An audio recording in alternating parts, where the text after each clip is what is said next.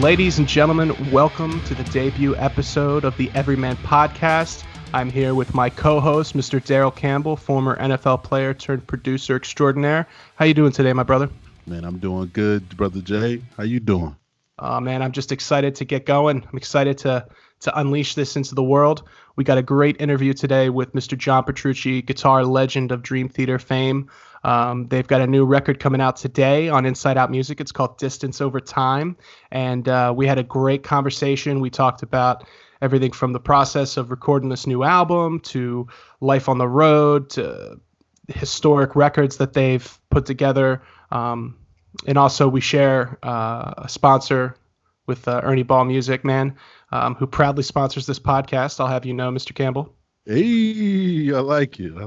One episode in and we already got a sponsor. How about that? That's how you do it. That's right. Everyman. So what are we going to be doing here on the Everyman Podcast, Mr. Daryl? You know what we're going to be doing? We're going to be talking about different topics, different things, whatever it is that's out there going on in the public that the everyman would talk about. That's what we're going to debut on this podcast. Let's get this thing started. Let's do it. Let's see what Mr. Petrucci has to say. Today we are here with the living legend and certified guitar god, John Petrucci of Dream Theater. Over his 30-year career, John has cemented his place as one of the greatest guitarists of all time and has been featured on the cover of nearly every guitar magazine that has ever been published from every corner of the world. Known for lightning-fast shredding and soaring leads, John has become one of the most influential guitarists in the game, all while inspiring a new generation of musicians to push the limits of what's possible with a guitar. Joining us live on Skype, ladies and gentlemen, Mr. John Petrucci. John, how you doing, my friend? What's up, Justin? I don't know. I'm all like blushing from that intro. That was awesome. Well, hey, man, you're the king, so you know. I don't know if I can live up to that. Well, we'll find out. So we're here today to talk about a number of things. Obviously, Distance Over Time is out February 22nd on Inside Out Music, and it's going to be available anywhere that you can get your music: Spotify, iTunes, Google Play, all that. So obviously, new Dream Theater record is always it's like counting down to Christmas for me. And and it's been a bit since we've had some new stuff out. So the singles that I've heard so far, I love them, and I've expressed that. And from what I see online, people are pretty happy about it as well. So what are you most excited about to get the new album out in front of people? Well, first of all, we always have so much fun when we make new music. It's like an opportunity. You said it's like Christmas for you. It's like Christmas for us getting together. And, Yeah. Especially the way that we did this one, we kind of decided to do like a guys retreat. Yeah, let's talk about that. So So you're up in New York. I saw you were doing some serious grilling up there. That's right. What made you feel like that was the right time to kind of go on location? Well, a couple of things. The after we did the Astonishing and the way that we did that, where Jordan and I wrote the record based off of a story that I wrote. It was something that was very different for us, because normally we do things in a very collective way. So it was kind of like, next record, let's do something where we're all sort of together, immersed in almost like an opposite of that environment, where it's more of just like a live rehearsal kind of thing, which is the way that we wrote Train of Thought, the way that we wrote Awake and records like that. And right. I was talking to my wife, Raina, and she's like, well, you guys should go away, just like, instead of just going to a studio, she's like, go to some cool place. Our wives always have the greatest ideas, right? They do. Yeah, absolutely. Yeah. So I was like, that sounds like a great idea. So we found literally the perfect place to do it in, which was upstate in New York, in this renovated barn that was gorgeous, no distractions. Other than the grill. And every time we wanted to eat, we were distracted. But other than the grill and wildlife coming up to the barn, we were good. Yeah, I heard there was quite a few bear sightings up there. Well, it's like now it's turning into a tall tale because there was like one bear sighting. Right. Yeah. next thing you know, John Yeah. Petrucci wrestles a 14-foot, Right. black bear. Well, I always said it was funny that the the barn was originally owned by and built by the by Ryuichi Sakamoto, who scored The Revenant. Really? You got that famous bear scene. Yeah. That's all you're thinking about. Yeah. That's what I Wow. was thinking about. We don't want to like recreate, Yeah. Oh man. that's- I certainly wouldn't want that either. So I did a lot of research into seeing what people were talking about, and what the fans are thinking, and I think obviously you got a lot of these questions before, so I'm not going to go over all of it, but yeah. to me the sound of the new record is a much bigger, and the drum sound as a drummer, I love it. And Oh, good. I don't know I'd love to know what you guys did differently this time, because there's Sure. definitely something different going on there. Sure. Well, part of it is where we recorded. Sorry if you're hearing noises. Nope, no problem. Um, so the barn that I'm talking about j- just had this amazing main room that had really really high ceilings. It was all wood. All the original barn wood was sort of finished and used to decorate the inside. So the room itself sounded amazing. So Yeah. we knew, originally we weren't going to record there. We were just writing the record there. But after being there for about a month, we're like, let's just stay here. Bring in some microphones, like, because it was kind of like an emptied out studio. Picture a studio that was built, but then the guy sold it and took everything out. So like, all right, let's bring in a desk, bring in speakers, bring in mics and pre's and record here. So part of that drum sound is the beautiful room. Wow. The other thing is sort of the approach, as far as the way that it was engineered, and the way I wanted to produce it was to make this sort of more organic sounding record. Right. I've said this a couple of times, but it's kind of like, what does Dream Theater sound like when we're all playing together full tilt? Mhm. Just to put some mics up, what does the band sound like? I wanted this record to sound the most like that.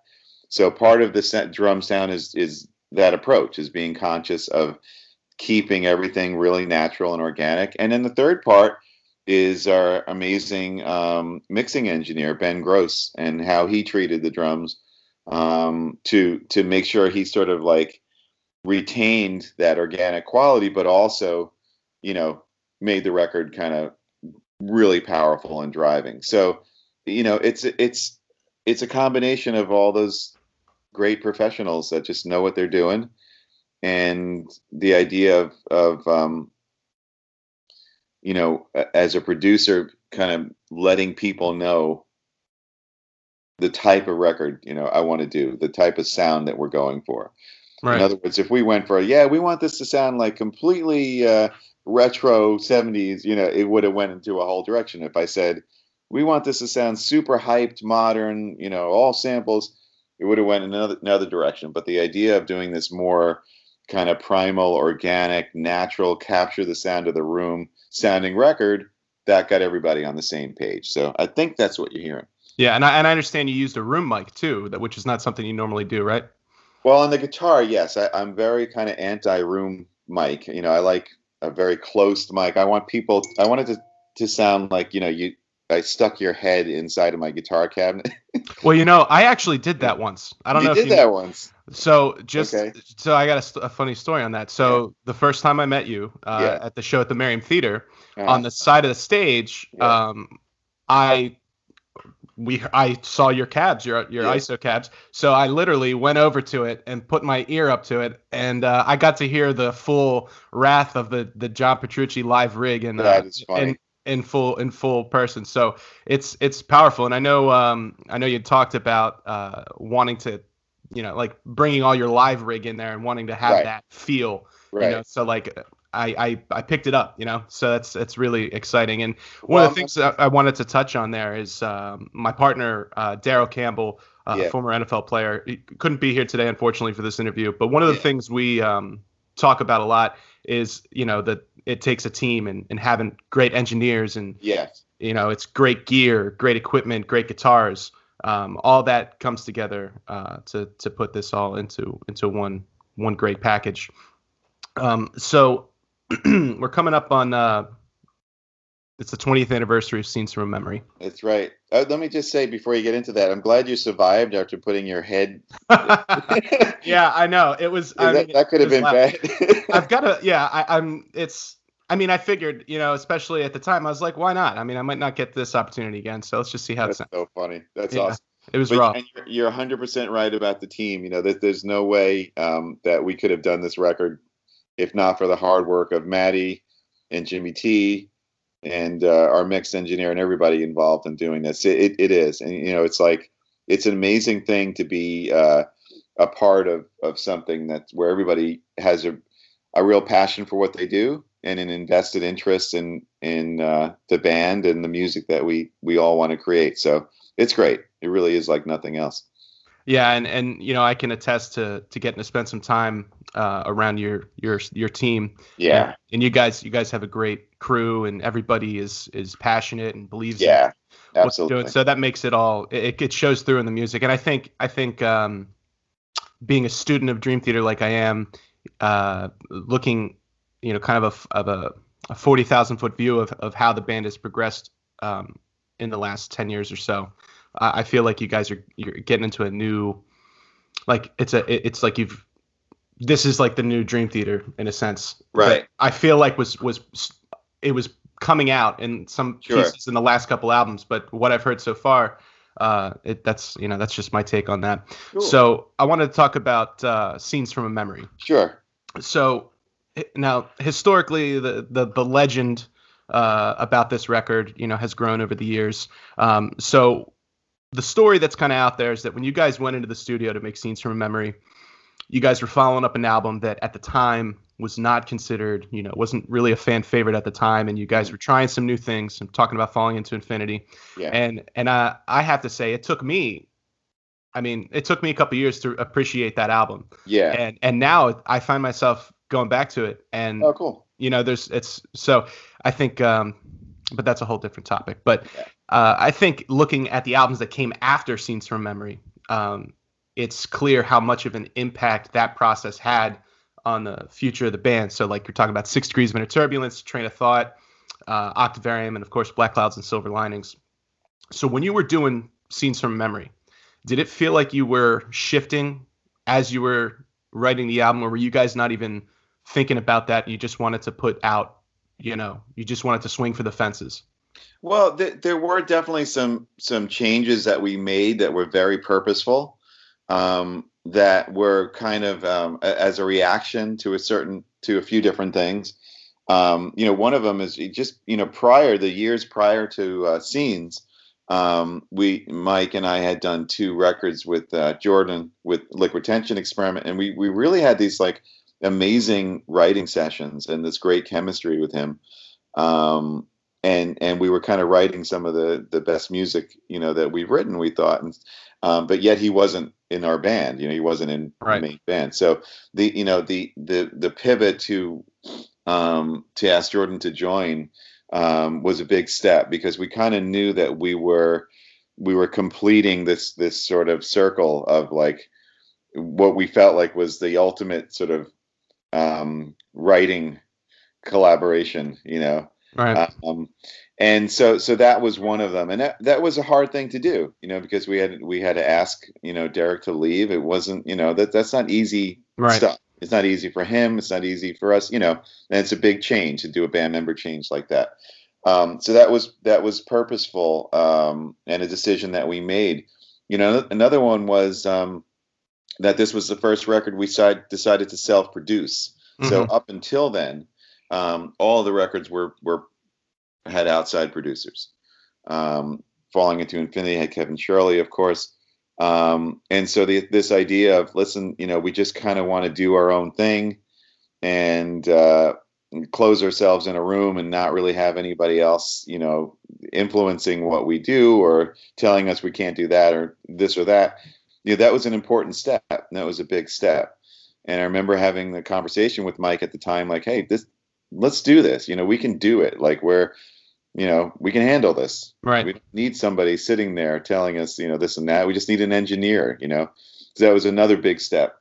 And then the third part was, and this took the band kind of gaining confidence in ourselves, because we're all such big fans of music and bands, and records like The Wall and Tommy and Operation Minecraft. I mean, these are iconic in our minds. So it's like, to make a decision as a band to create our own concept record was like, can we do this? Can we do it on the level that we really want to?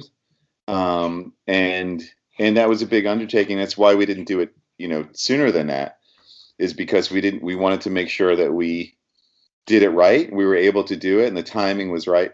So all these things sort of added up, and they were all purposeful decisions. So it wasn't just like we walked in one day, hey, what do you guys want to do?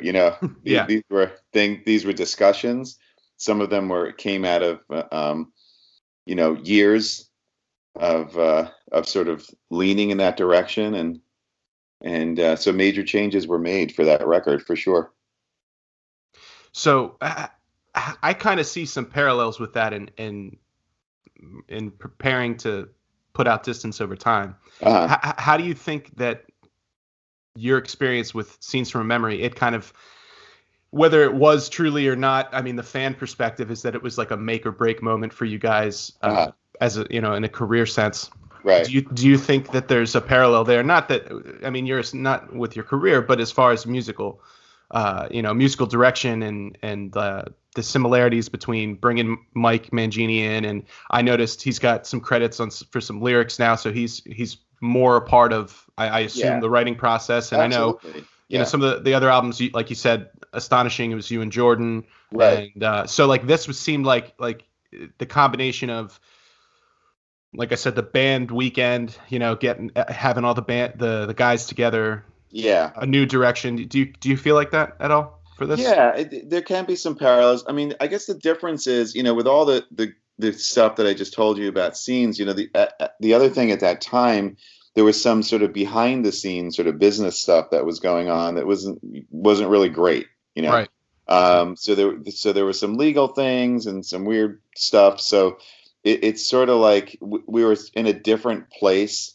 It was about 10 years into our career. And so we had to make some decisions that they were sort of make or break. You're right. The place that the band is in now and going into this record is kind of like a much, when I look back, if I were to compare, it's sort of a much healthier place where, there's a very established sort of system that we have, and we have all the right people in place, that are behind the scenes. Everything is very stable, and I can't explain it, but just in this really, really good place. So sort of going into the record, it's kind of, it was more of like a joy, like not like this is make or break, but hey, let's do something fun, Yeah, I mean, I watched, all the behind the scenes stuff, and you guys really seem to be enjoying it, exactly. Truly happy, which is fun. That's fun. So it's more like that, people might say, they might make the comparison because the Astonishing wasn't received by everybody, the same way. A lot of people didn't like it. Some people liked it, some people didn't, which I knew would happen. But progressive, I mean, these kind of progressive metal fans or progressive rock fans have always been like that. Yeah, I mean, I'm that way too. I'm that way with my favorite bands. It's like you like certain things, you don't like other things. But as an artist, you have to like follow your creative, wherever that creative that path leads you. Yeah, and so you can say the idea of like sort of rebonding as guys and doing this kind of retreat thing is sort of a reaction to that. I mean, yes and no, but if you want to be real, probably you can say that, but less in a, like, it's almost like the scene sort of reaction is almost like a damage control type of thing. Like, oh, we got to get this together. There's too many weird things going on. Right. Whereas, bring everybody yeah, back on the same page. yeah, exactly. But with Yeah. Distance Over Time is kind of like, I missed you guys. Let's hang out. It's Yeah. coming I mean, from, that's the vibe I get from it. yeah, it's coming from like It's a healthier, more stable place. If yeah. that makes any sense. No, I'm definitely I'm picking that up. Cool. So obviously, so Ernie Ball, Yeah. Extractus Media, my business production company that puts these podcasts and the music we do for the NFL together. We're also sponsored by Ernie Ball, and That's amazing. we also have we've got some custom Petrucci's. We got two of them now, and Cool. they're incredible instruments, and we've been using them on everything from stuff for pro wrestlers to the Mayo Clinic to Right. NFL stuff, and then post-hardcore stuff. I mean, these guitars are you can't understand how truly universal they are until you Yeah. start a production company and you need to do stuff from country to death metal to Right. I mean pop punk. Like we could do it all with these guitars. Oh, that's great. That's great. So talk to us a little bit about what's new for the 2019 model that you just put out at NAMM. Sure. Well, first of all, congratulations on everything that you're doing and your success with that. I love hearing that. Known you for a long time now, so Thank that's you. awesome to hear. I'm really, really, really happy to hear all that. You speaking about the guitars that way and the versatility, I think really speaks to the Ernie Ball Music Man family and company, and to the design of the instruments. And it's something that I think has contributed to the massive success of the guitars. Yeah. Is that it's not pigeonholed to just like you have to play prog metal on it or else that's it. Right. But you see people from you see I saw somebody on the CMT Awards playing. Exactly. You see Clay Cook, from Clay Cook from Zach Brown playing one, or John Fogerty, or all these different guys that don't play the style, but it just kind of speaks to the quality and the design of the instrument. And the thing is that it always comes back to is that it just feels so great to play. It's so friendly. It really does. It sounds amazing.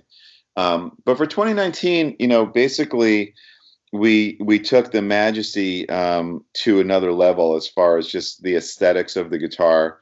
Some of the new colors are just ridiculous. They're unbelievable. We did 2 different basswood versions, 4 different mahogany versions, and then for the first time an alder version, which we call Tiger Eye, which has instead of the maple top being only on the shield, it's a full maple top. With the maple strip down the neck, maple in the headstock, and just gorgeous. I mean, each guitar is a work of art. And then we also tweaked the DiMarzio pickups a bit just to kind of even bring out more of the amazing tone woods, and what they have to offer as far as like resonance and sustain and volume and stuff like that. And it's kind of like it really all makes sense. And ties into this whole new record because, again, going into that amazing room in that barn, we started this conversation about the drum sounds and room mics and stuff like that. And just like, trying to capture the living, breathing qualities of wood and how those interact.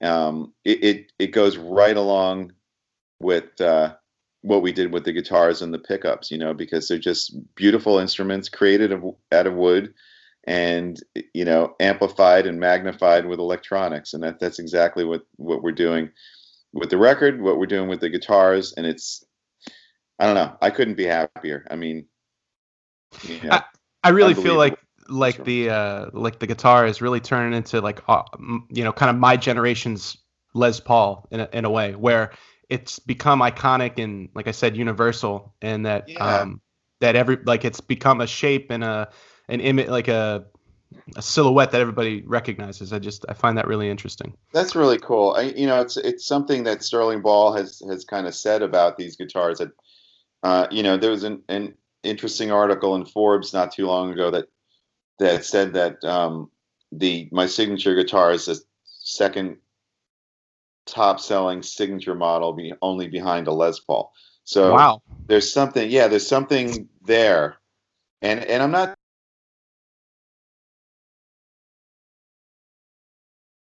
That's wow.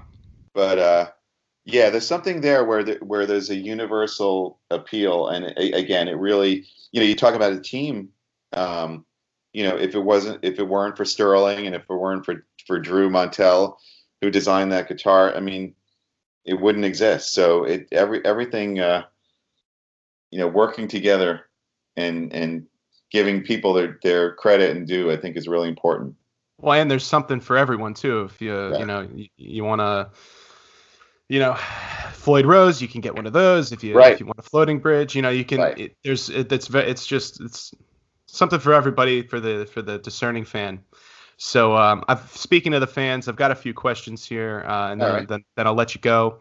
That are from the fans directly. So I went out to the Dream Theater Reddit, incognito, and I said, "What do you guys want to know?" You farmed some questions. I did. I thought it would be appropriate. All right, cool. So now, full disclosure, all of these handles are real.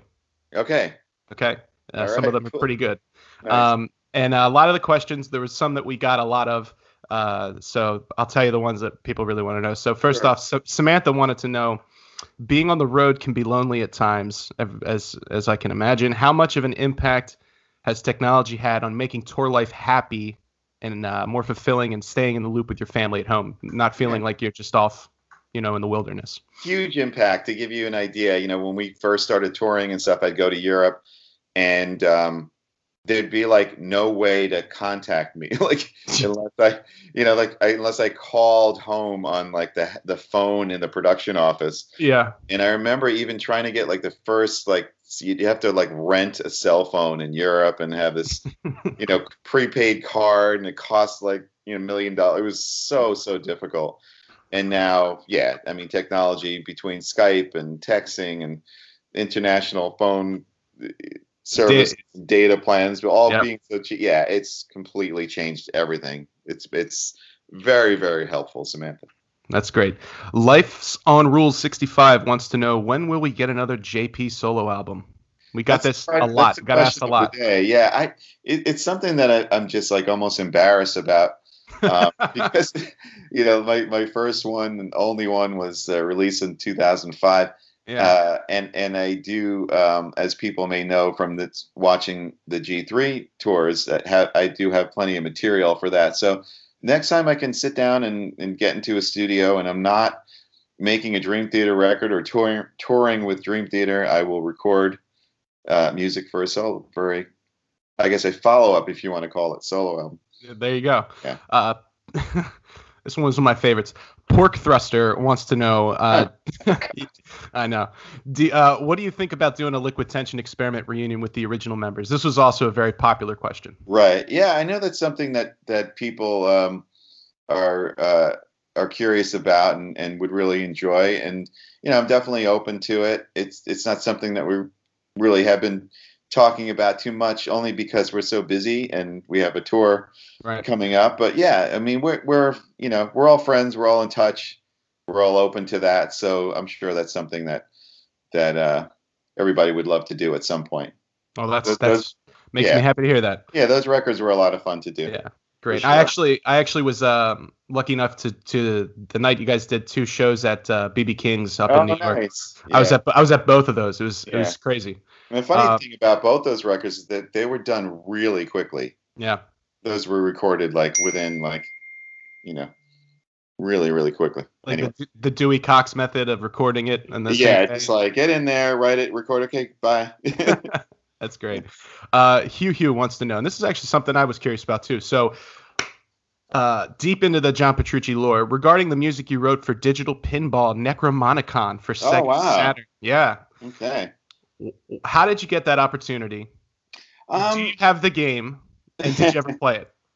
Okay, I that was like on a Sega Saturn system. That's right. I have a copy of the game somewhere. I never played it, and it came to, I forget how it came to me, somehow through management, or the opportunity came in, and I remember doing it. It's like, we need it was very specific writing. You know, they wanted like a 1 minute and 30-second, you know, sorry about that, song for an intro and a 2.5 minute song for this, and it was a lot of fun to do. Yeah, the tracks, they're really good. Thank you. I was just listening to them. I really enjoy them. I'd love to hear you like redo those with real drums. That'd be great. Oh, that'd be fun. Yeah. The other most popular question: when are we getting an 8-string Petrucci? I mean, we want one. So yes. But everybody wants one. Gotcha. Well, we did. You know, I have been talking to Ernie Ball Music Man about that.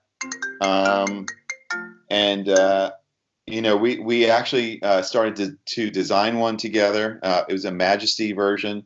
It's not something that, you know, we talked about doing it for the new record, you know, having one for me to play on the new record. It's not something that we ended up doing. So hopefully it's something that we'll do, you know.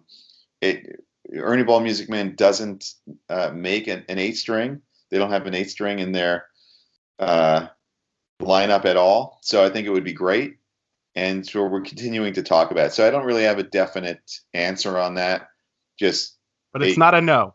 It's definitely not a no, and it's definitely something that has been designed, or is it being designed. So it's just a matter of like sort of if and when, but it's definitely not a no.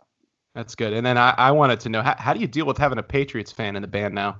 That's got to be. That's got to be not only tough, a right? Patriots fan, but like a everything and anything Boston fan. Oh, forget about it. Must be exhausting. Yeah, Mike's a walking billboard for all Boston teams. That's great. Well, John, thank you so much for spending some time with us this afternoon. Again, Distance Over Time is out February 22nd. Really looking forward to getting my hands on that album, and it's going to be available everywhere music is sold. Get your tickets for the upcoming anniversary tour, Scenes from Memory, coming to a town near you. I already got mine. I will be there. All right. And I can't wait to see you guys. So, John, thank you very much, sir. Thanks, Justin. Great talking to you. And again, congrats on everything you're doing. It's awesome. Man.